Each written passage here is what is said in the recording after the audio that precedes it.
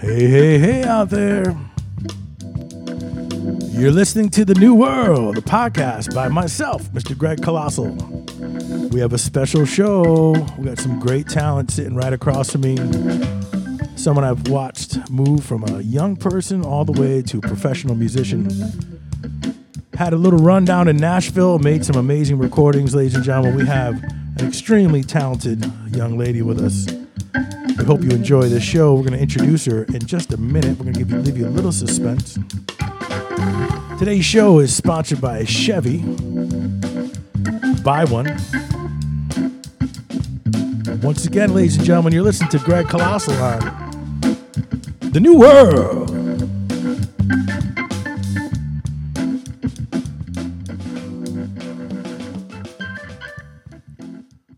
All right, is the suspense... Ooh, that's crazy. Is the suspense killing you out there? That's right. Who is the special guest? Ladies and gentlemen, I'm proud to introduce a young lady who can sing the paint off the walls. Her name is Miss Alex Flanigan. My applause didn't work. Hi, Alex.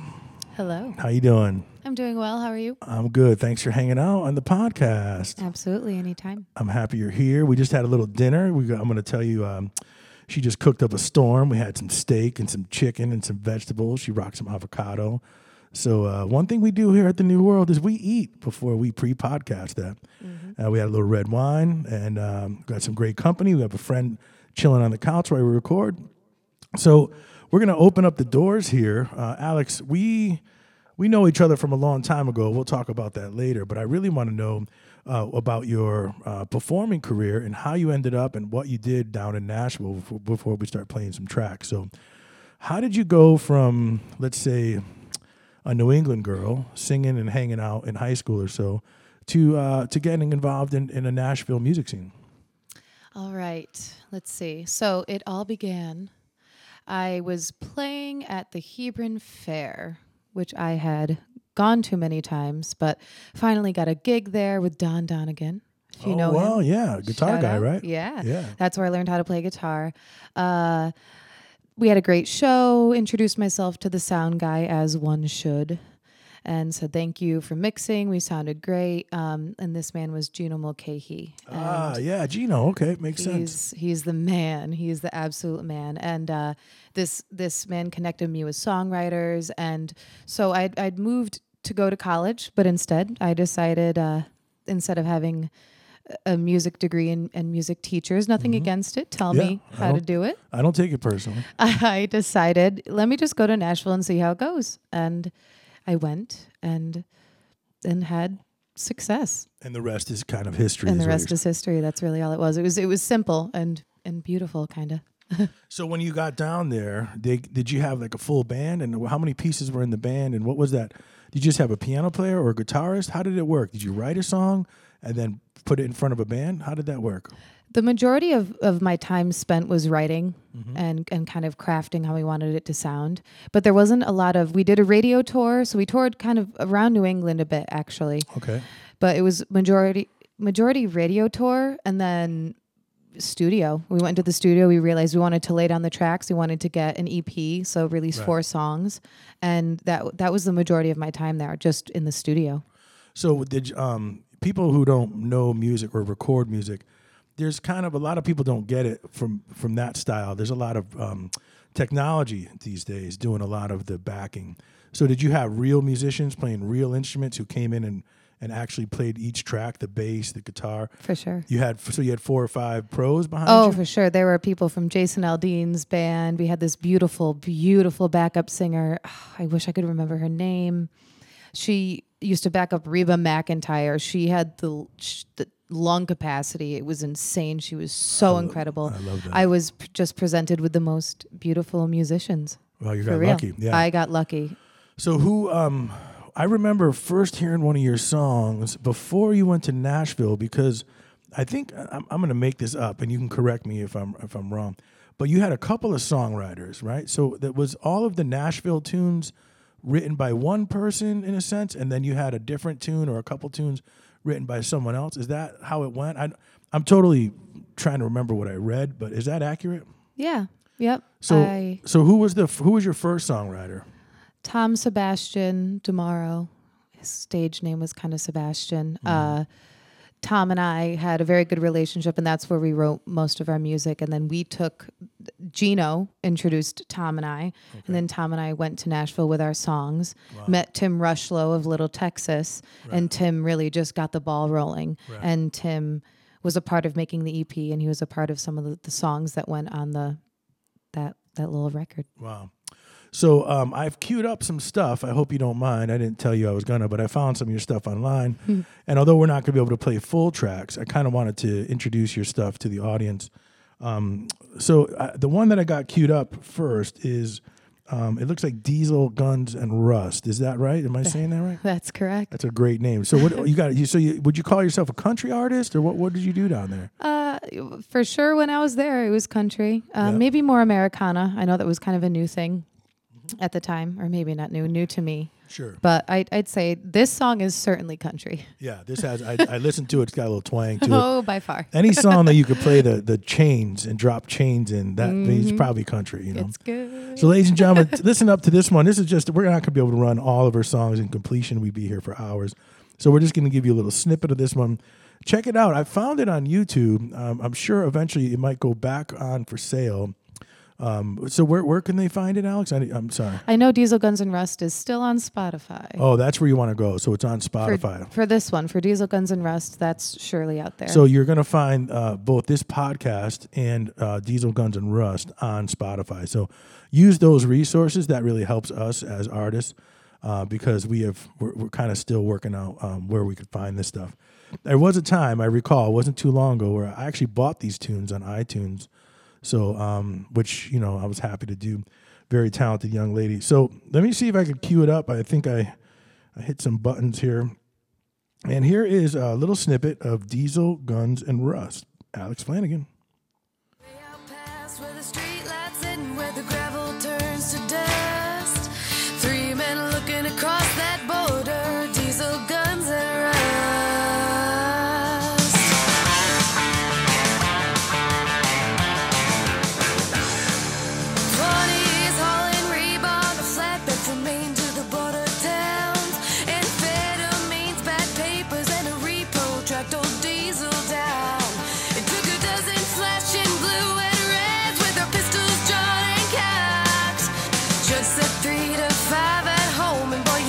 Should have stopped. Three men shackled, three men chained when they climbed above that bus.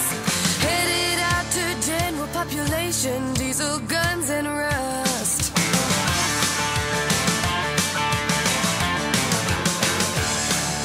Guns took the Golden Gloves home to Mississippi back in 1983. Till a barroom blind took hit him like a freight train and dropped him to his knees.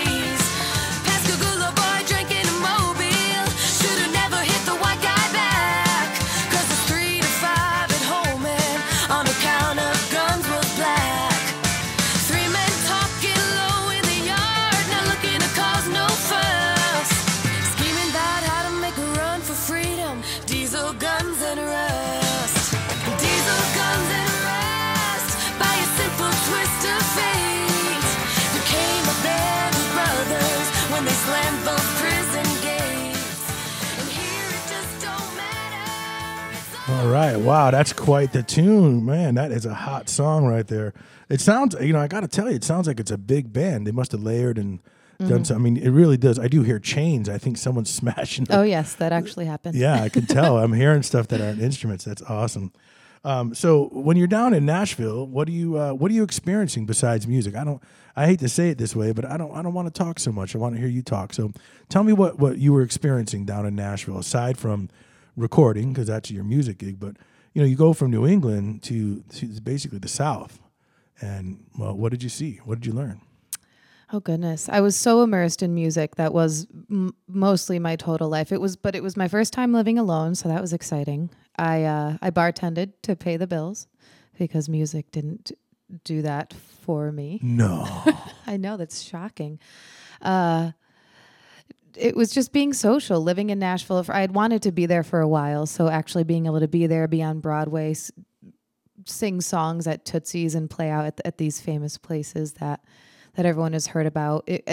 Most of my life was immersed in music. It truly, it was a very quick 3 years of a lot of success for me, and I'm grateful. But it was a lot of that, a lot of amazing people. I don't have anything too negative to say until the point in which, after the record came out and I started getting radio play, I got top like 32 on the Billboard charts, which was like the thing to speak of. That was a dream. Of course, that's success. It was sweet. And then I realized that I had become a commodity. It's a business. It's called the music business for a reason. No hate, all love.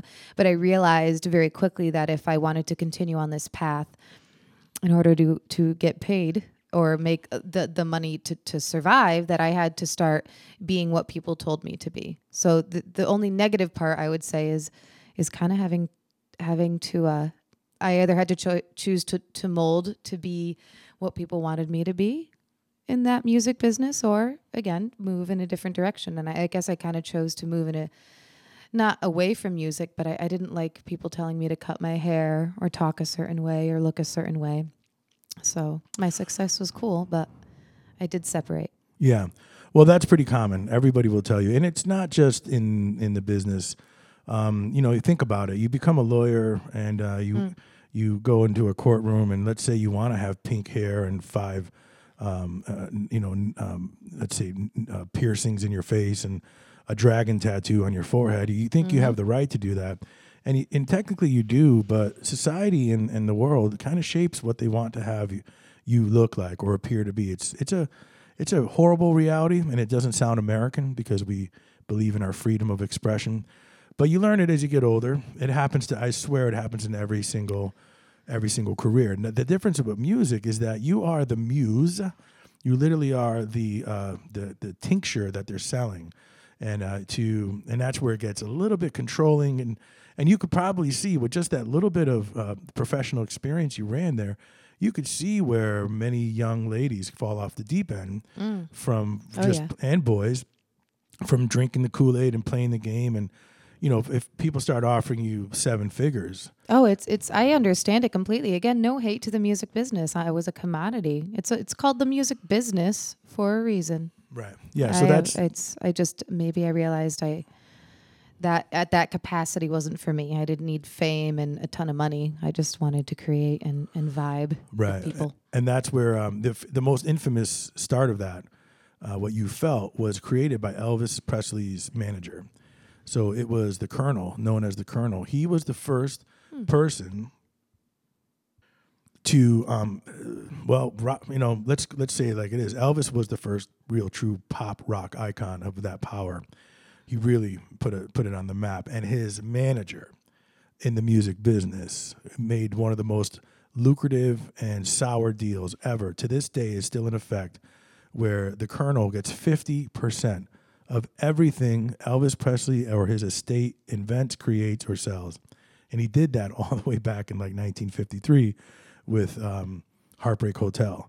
So that is a very dark deal when you understand how Elvis lived and how Elvis died, the influence. So you're not, you got a little taste of what was supposed to happen, and you could see in the big picture why people suffer in that world. So you knew what you wanted.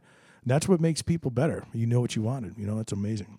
So, but I'm not going to let you get off the tip too easy, because I got another one lined up here.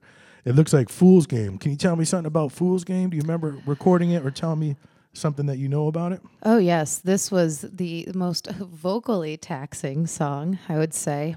Definitely had to be warm for this one. This was hard to do live. Probably most proud of it vocally. But this was a song that was written by, Tim Rushlow is who introduced this to me. So we kind of threw this together. And again, my experience in Nashville was pristine. It really, really was. It just happened. I met these beautiful people. They said, let's do this. We rehearsed. We made it the way we wanted it. And we made a little record. I don't have a lot to say because. Well, one thing that's beautiful about music is it lasts forever. So I have the same little group of stuff in my life where you get to, this is forever. And that part of your life has been literally recorded in an audio sense for memories that you'll never, ever forget, and a great time in your life. Music to me is almost timeless. So whatever you're choosing to do with your life or being, it doesn't matter because this is you and this is the art that you made. So I love that because even today, a Netflix show would want to buy your song. It doesn't matter what you're doing. You know, if you fell down a flight of stairs and couldn't perform anymore, you still made music that, like I said, if Netflix wants it, it's still a song performed by Alex Flanigan. So it's timeless, which is also very beautiful. Well, it was cool because it emotional. The reason I guess I connected with it was because emotionally it's called Fool's Game, and it's about being in a relationship. It doesn't have to necessarily be a romantic relationship, but that's where my head was at the time. And it's Fool's Game. I'm running around in circles. Am I like, kind of what am I doing? I gotta tell you, I think it's happening to me. It's kind of happened to me, even though I'm not traditionally tied in with someone. But yeah, if you feel like a fool. Yeah. You run around and go, do you like me? Do I like you? Do you like me? Or do we like each other? Are we liking each other? What is this? It's a very, I got to say, buddy, now that you said it, I think somebody does it to somebody. Oh. I don't really believe there's both people feel a fool. I think somebody makes you feel a fool. But that's for another show. That's not a music show. Ladies and gentlemen, listen up. This is Alex Flanigan's Fool's Game.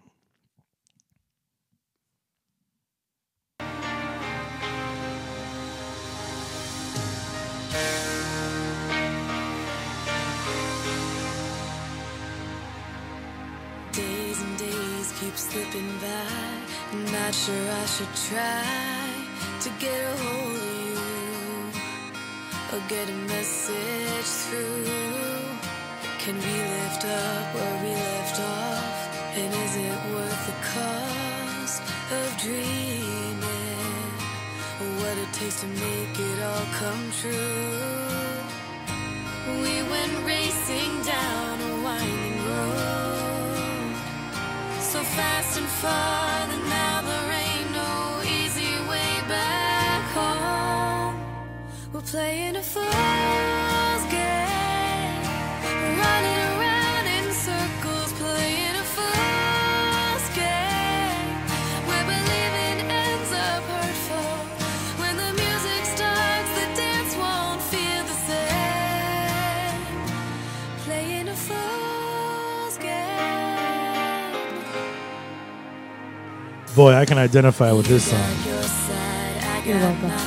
But life don't post a sign to keep moving on until the hurt's all. How many people out there can't identify with what she just said? That was amazing vocal right there. Sometimes I can't lie. I disregard vocals accidentally.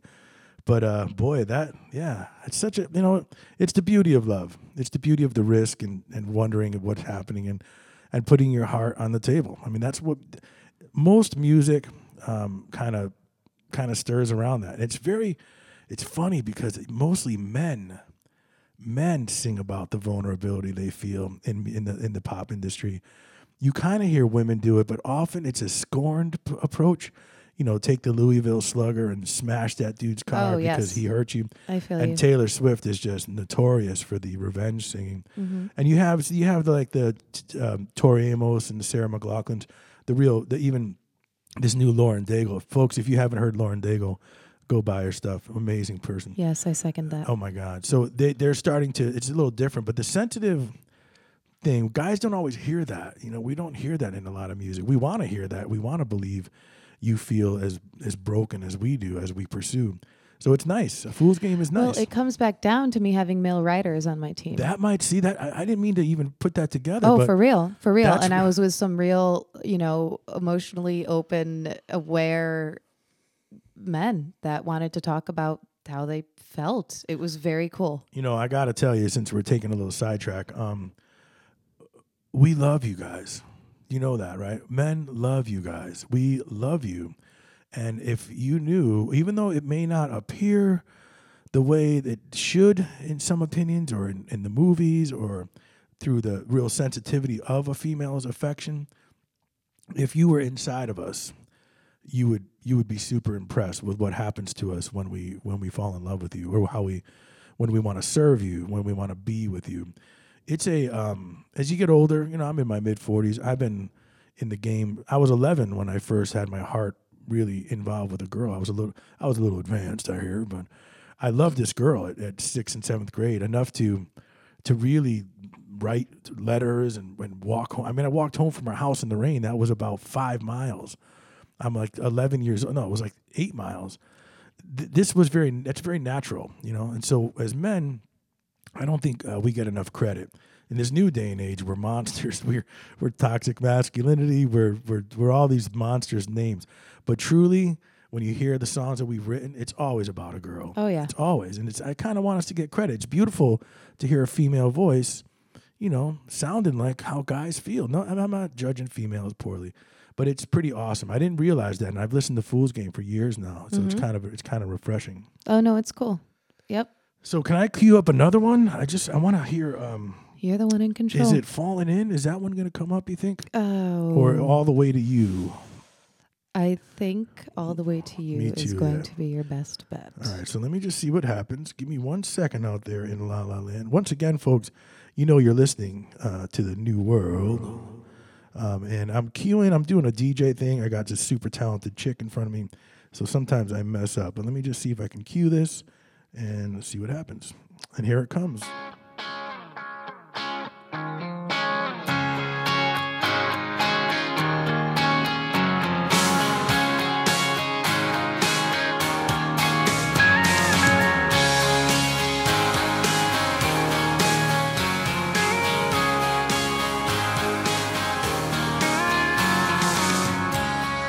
Roll up my sleeves, throw down my pride under this California sky.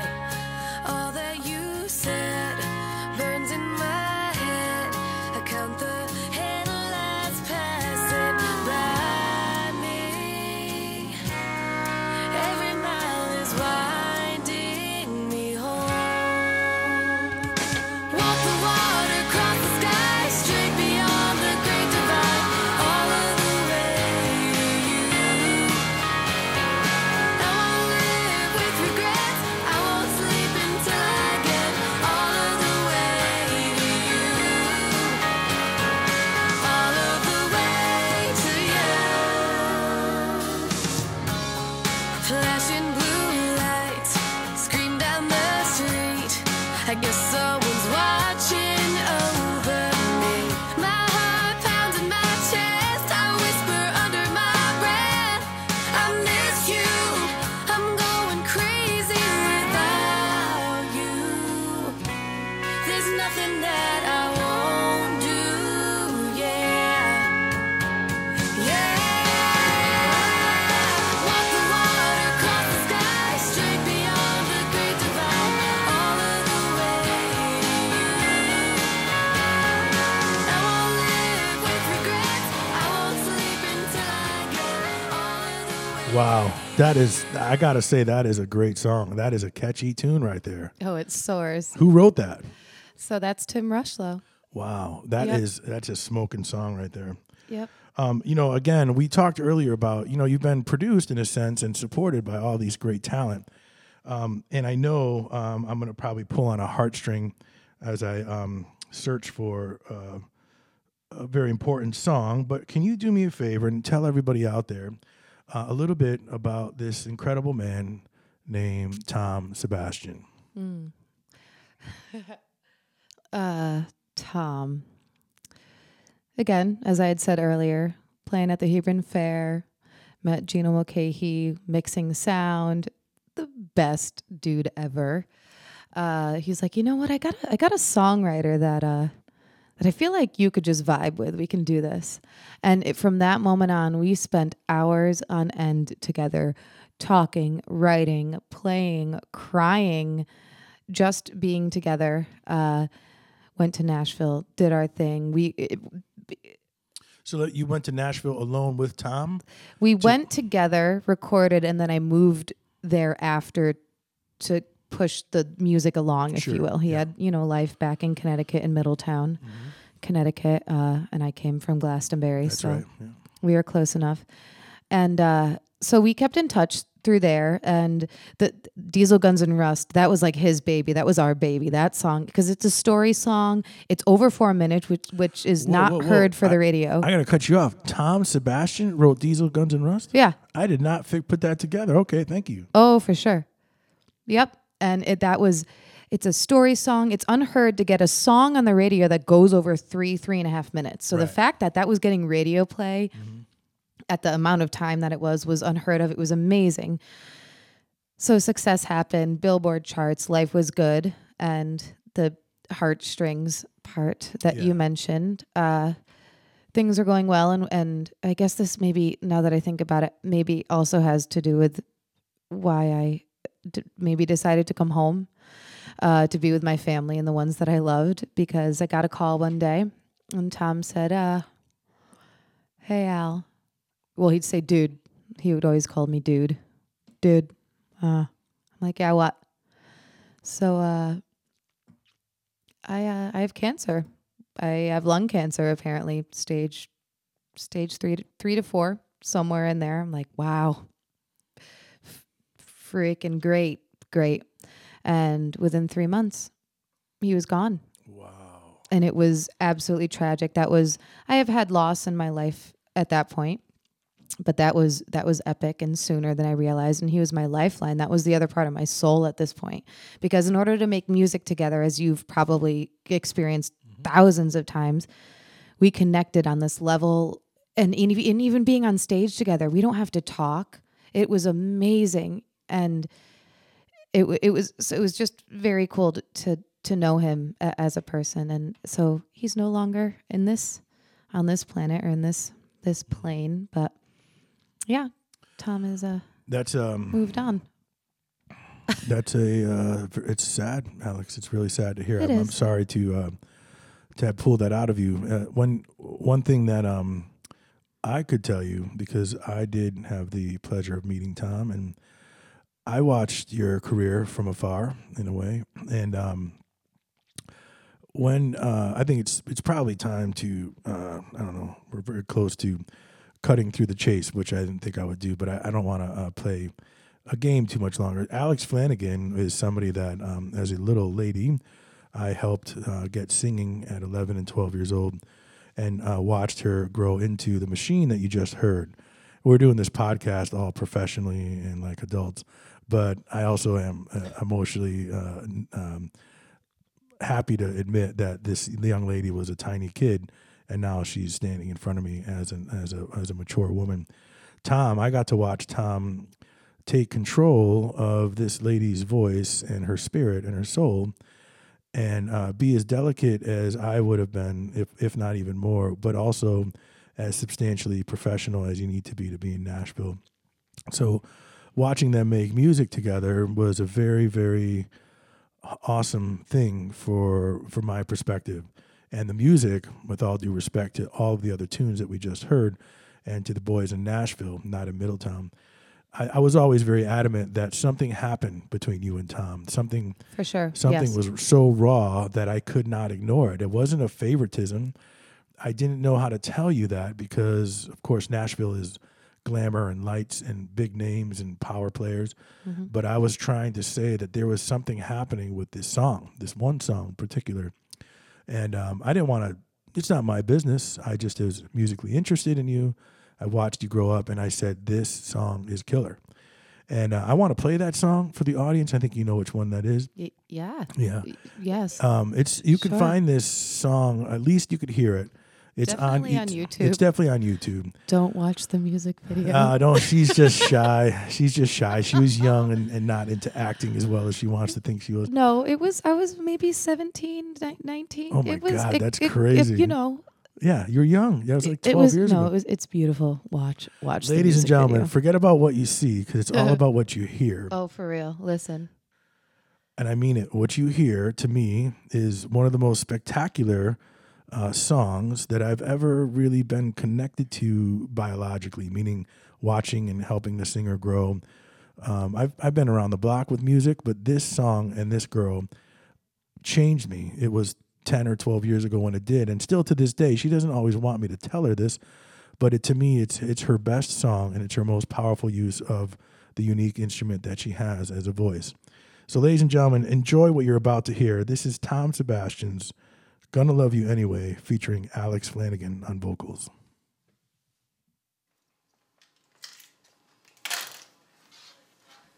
Oh, there's a little intro. Sunday, 12 a.m. Hey, it's me. I don't think we should see each other anymore. Bye. End of messages.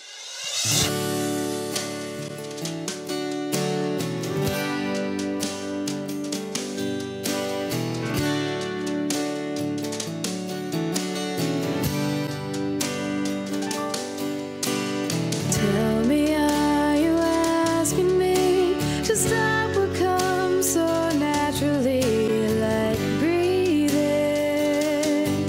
It's just something I do. Are you asking me to make believe the dreams we shared are history? Well, I won't, 'cause I can't stop loving you. Are you really gonna tell me you don't love me anymore? And that you'll never ever feel again like you did for me before? I don't know if I can let these feelings go. I still love you far too much to never let it show. And if you tell me now it's over, you turn and walk away, just remember, I'm gonna love you anyway. I'm gonna love you anyway.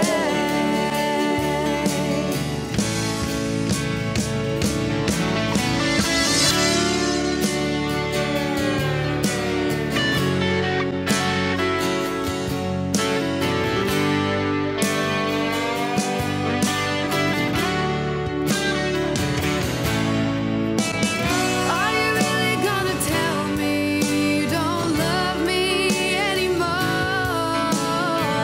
And that you'll never ever feel again like you did for me before? I don't know if I can let these feelings go. I still love you far too much to never let it show. And if you tell me now it's over, you turn and walk away, just remember, I'm gonna love you anyway. I'm gonna love you anyway. No matter what you do, I love you anyway.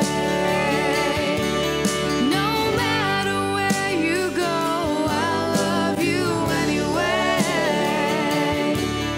No matter what you say. And there you go, ladies and gentlemen. A song that I would believe, she may not agree because she has a right to, it might be one of her most powerfully recorded songs. It affected me 12 years ago or 10 or so. And throughout her career, as watching, I'm kind of letting the cat out of the bag. That tune, it just really rings true. I really do think, Alex, it's a song that I really believe it should be around. It should be around the whole entire country, if not the world. I agree. I don't ever lose faith in that song. It's none of my business, but I am a supporter and I am a fan. And losing Tom and the other losses that you had in your life, I know that Tom's death was tragic, and when it happens fast, and you got to give yourself some credit there, kid, because you were young.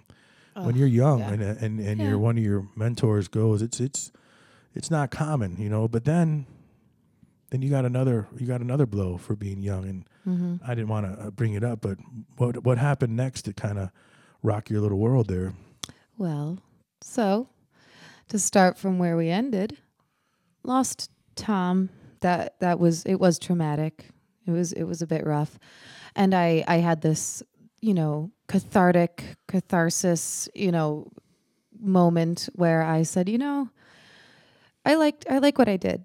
We succeeded. Tom, we did it. I talked to him a lot. I still talk to him. And I realized I wanted to be home. I was away from my parents. I'm very close to both of my parents. I have beautiful friends here. I had just met my new boyfriend when I was back in Connecticut. I was hanging out with my best friend, like visiting for a holiday or something, Mm-hmm. And I realized the people I loved were there. And although music was very important to me, I can do that anywhere. So I had come back, and very soon after, I don't know how much detail. Whatever you're comfortable with, this is your show. We go deep and we You're go right. shallow. This is the Alex Flanigan show. That's right. Well, we love you here, so we want you to, you spill it. We'll Yeah. listen. So I felt this pull to come home, and Tom was a part of it. He the days before he passed. We didn't know he was going to, but it happened in 3 months. We were supposed to have a year. Days before he had passed, we chatted, and he said, "Go be with the people you love, or do what you want to do," which is what I've heard people say when that's what people say when they're at the end of their life. Right.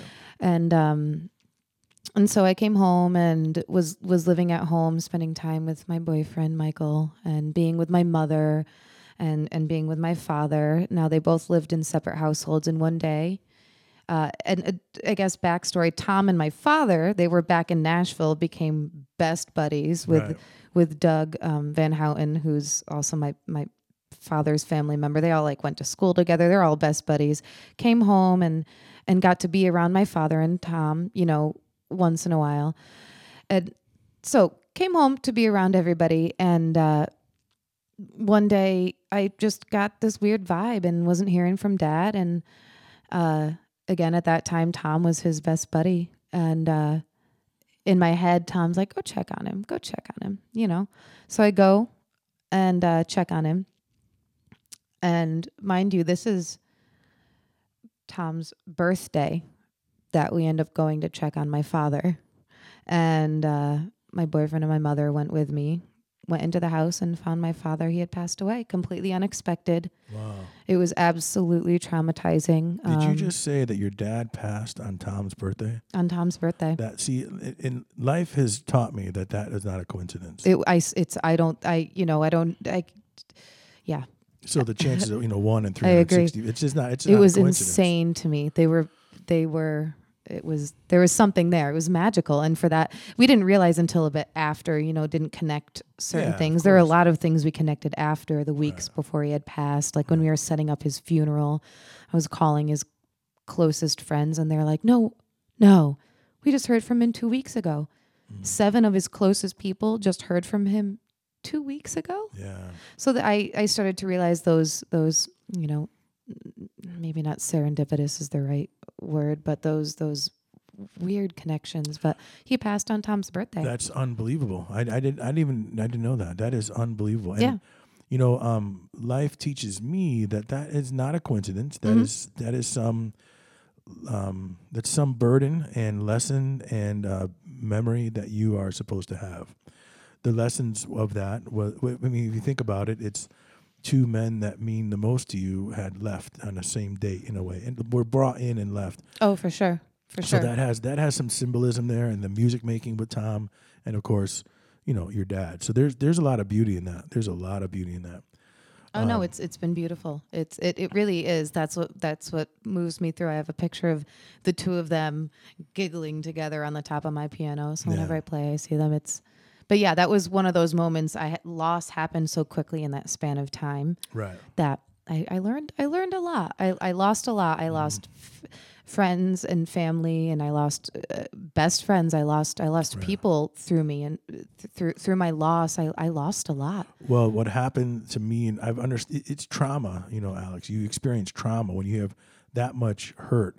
And no matter how grounded and well-rounded you are, I changed. The life it shocks you. That's a lot of grief. And then as you go through life with your eyes wide open with some pain, that's what grief does. It's not always, it's hard for people to relate and understand as much as they like to believe they can, and they should be, you would think, but it causes, it's happened to me. I'm only telling you what I've done to people by accident. If my heavy stuff isn't welcome on people who haven't had heavy stuff. I just hadn't learned it until that point. It was everybody will. You have to learn, I guess, by experience. But you will. It Everybody was will. crazy to learn to learn that. I lost two of the people that I held highest in my life were musicians. It was Tom and now that we've admitted that we are close, you are up there and as a musician, connecting on this crazy spiritual level that I can't really explain any other way than saying it. For me, it's a musician creative. Well, it's the repetition of all the time I spent. You probably know how to explain it better. But with all due respect, being a young person, I trained you as a young person. Yeah. There's a lot of subliminal messaging. But I brought that into other parts of my life. Right, because you're then, as you're in your teen years and your young adult years, your instrument, your talent is so solid that I knew you were a smoking performer. I knew it. I was like, man, this woman can sing. And then other people catch on. So you're in the auspice of a teacher and the safety of a school, but I was like, this is a cannonball. She's got to be fired out. And they came looking. But I still beautifully found Tom. Well, that's not as a person that's supposed to connected, be not just. Well, yes, because of talent and being able to perform. But I found more people on this planet that are absolutely exquisitely connected to the universe. It was really freaking cool. Well, remember, a lot of people don't know this, but when you sing, the part of your brain lights up that also lights up when you have a spiritual moment or an aha moment. When you have spiritual aha, if I may say, cocaine and sugar and any. It's that the happiness neural pathways that when you have an exposure to a powerful move, that it literally is. They tied up the brain, they put the sensors on it, and they show the lighting. That's why when you sing or make music or connect musically, that's why it feels like you're praying. A lot of people will say they don't go to church or believe in God. The musicians just know we're talking to a higher power every single time we operate. And science has proven why, because the exact part of the brain lights up on the big whatever pictograph of which is the same thing as praying and having a godlike moment. So what you're referring to is your connection to other people. A lot of people don't understand why music is so cool.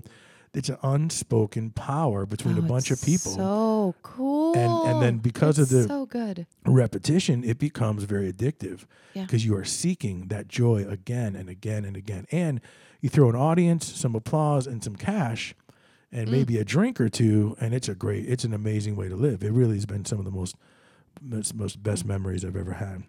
But we're behind the scenes, not to knock. I think there's some people behind the scenes that help produce you as well. Yes. I thought maybe it would be smart to talk about, or at least give them a mention. For sure. Well, with the last song, Gonna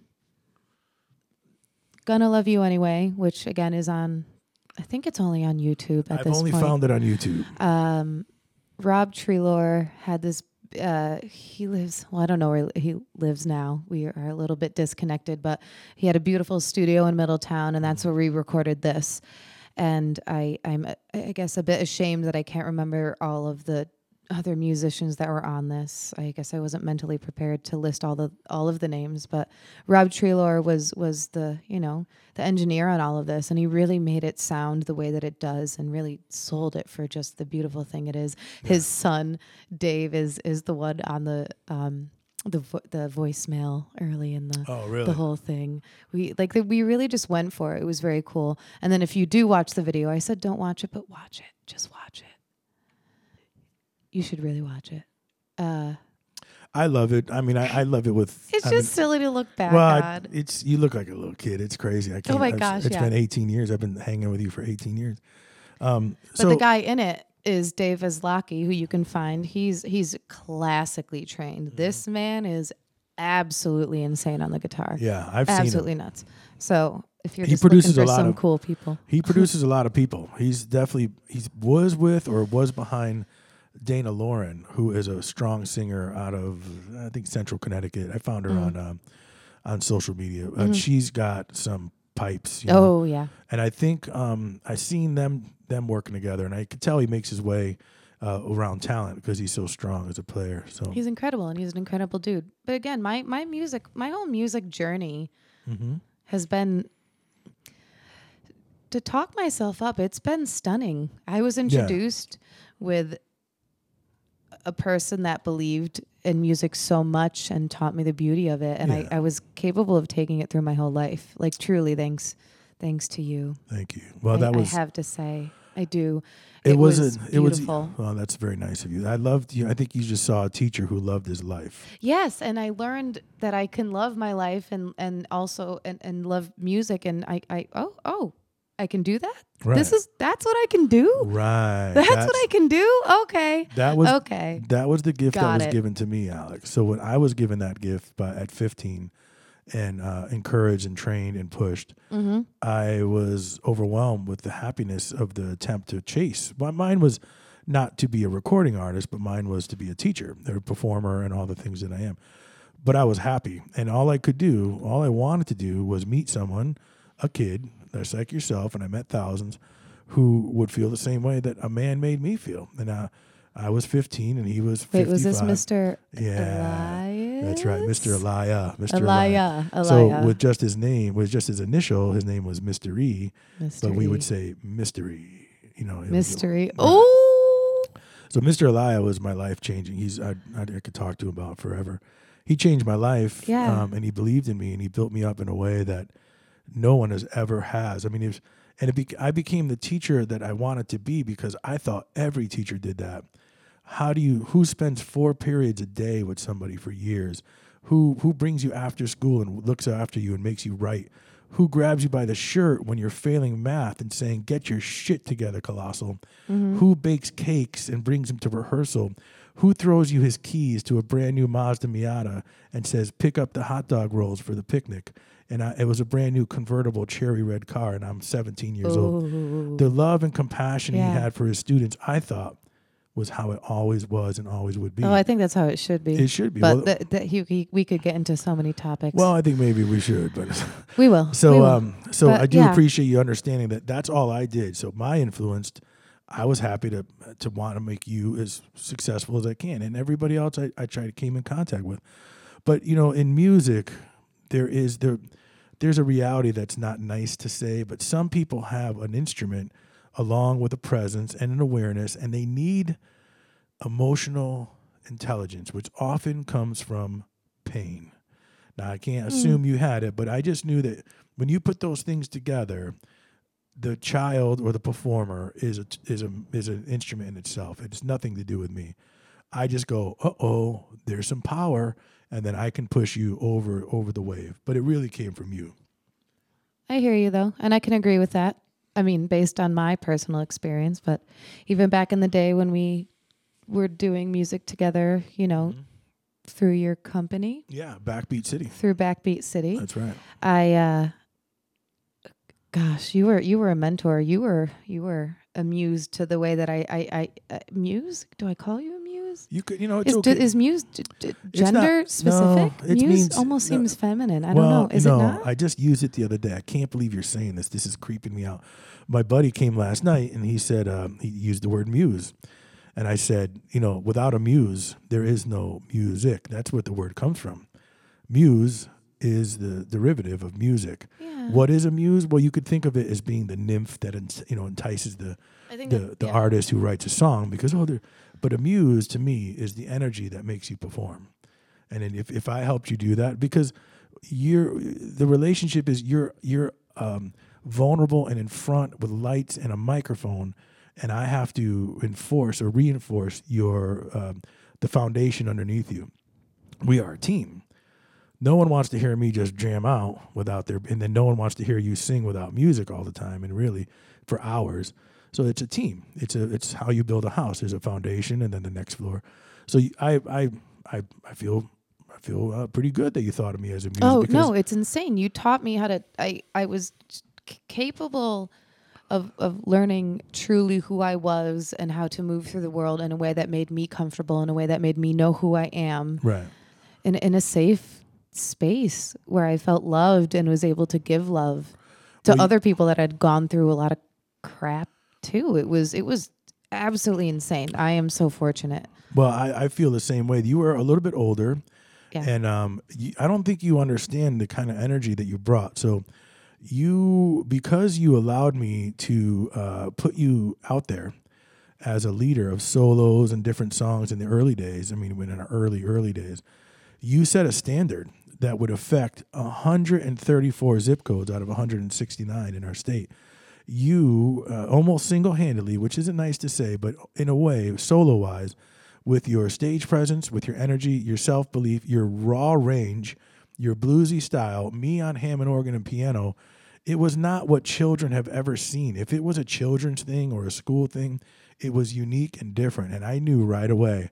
And you went out like a savage into the audience. You never, ever batted an eye.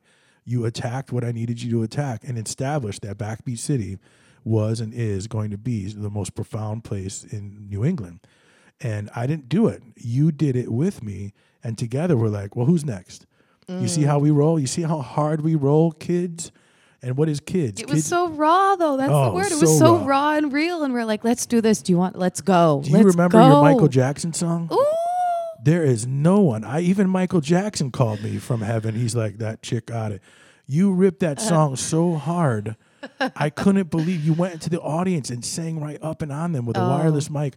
You ran down the stairs, and I was like, she's gonna do it. And you were fearless. The spotlights couldn't even stay on you, and you ripped into the audience. And I'm telling you, that was the beginning of having the entire state say, what is this? Who are they? Who do they think they are?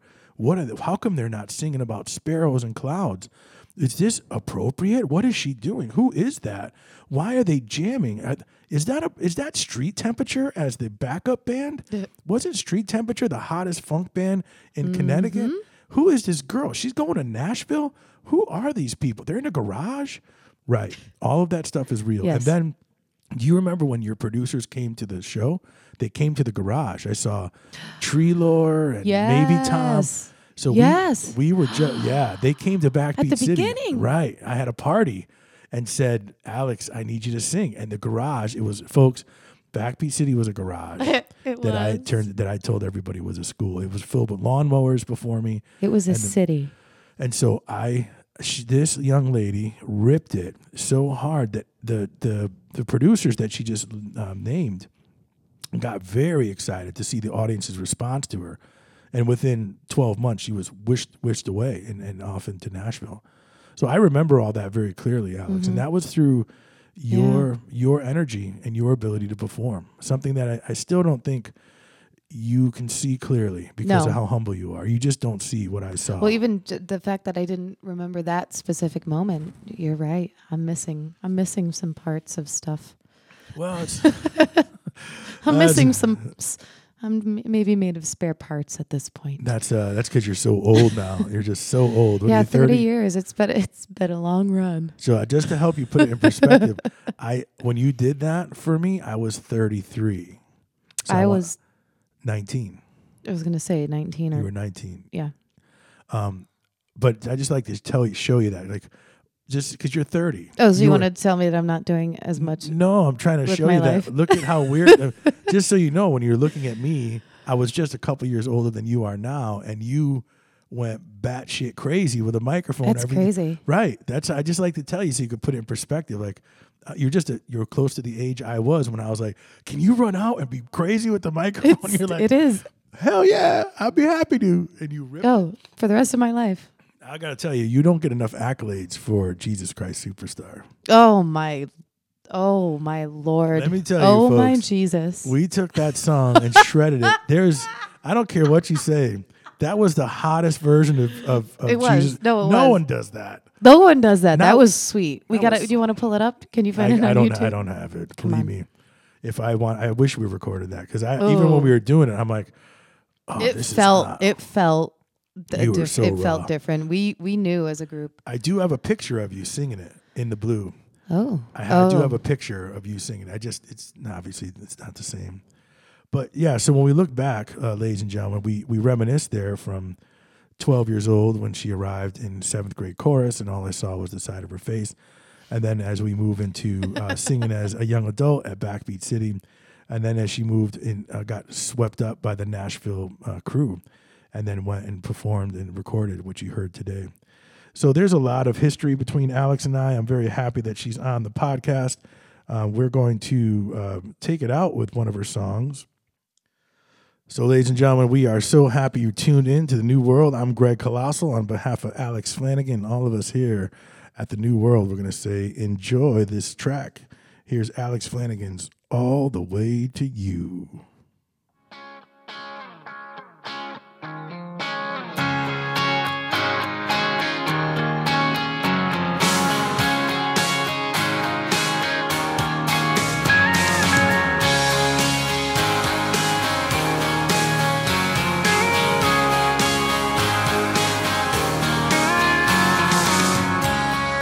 Roll up my sleeves, throw down my pride under this California sky. All that you said burns in my head. I count the headlights passing by me. Every mile is winding me home. Walk the water, cross the sky, straight beyond the great divide, all of the way to you. I won't live with regrets, I won't sleep until I get all of the way to you. All of the way to you. Flashing blue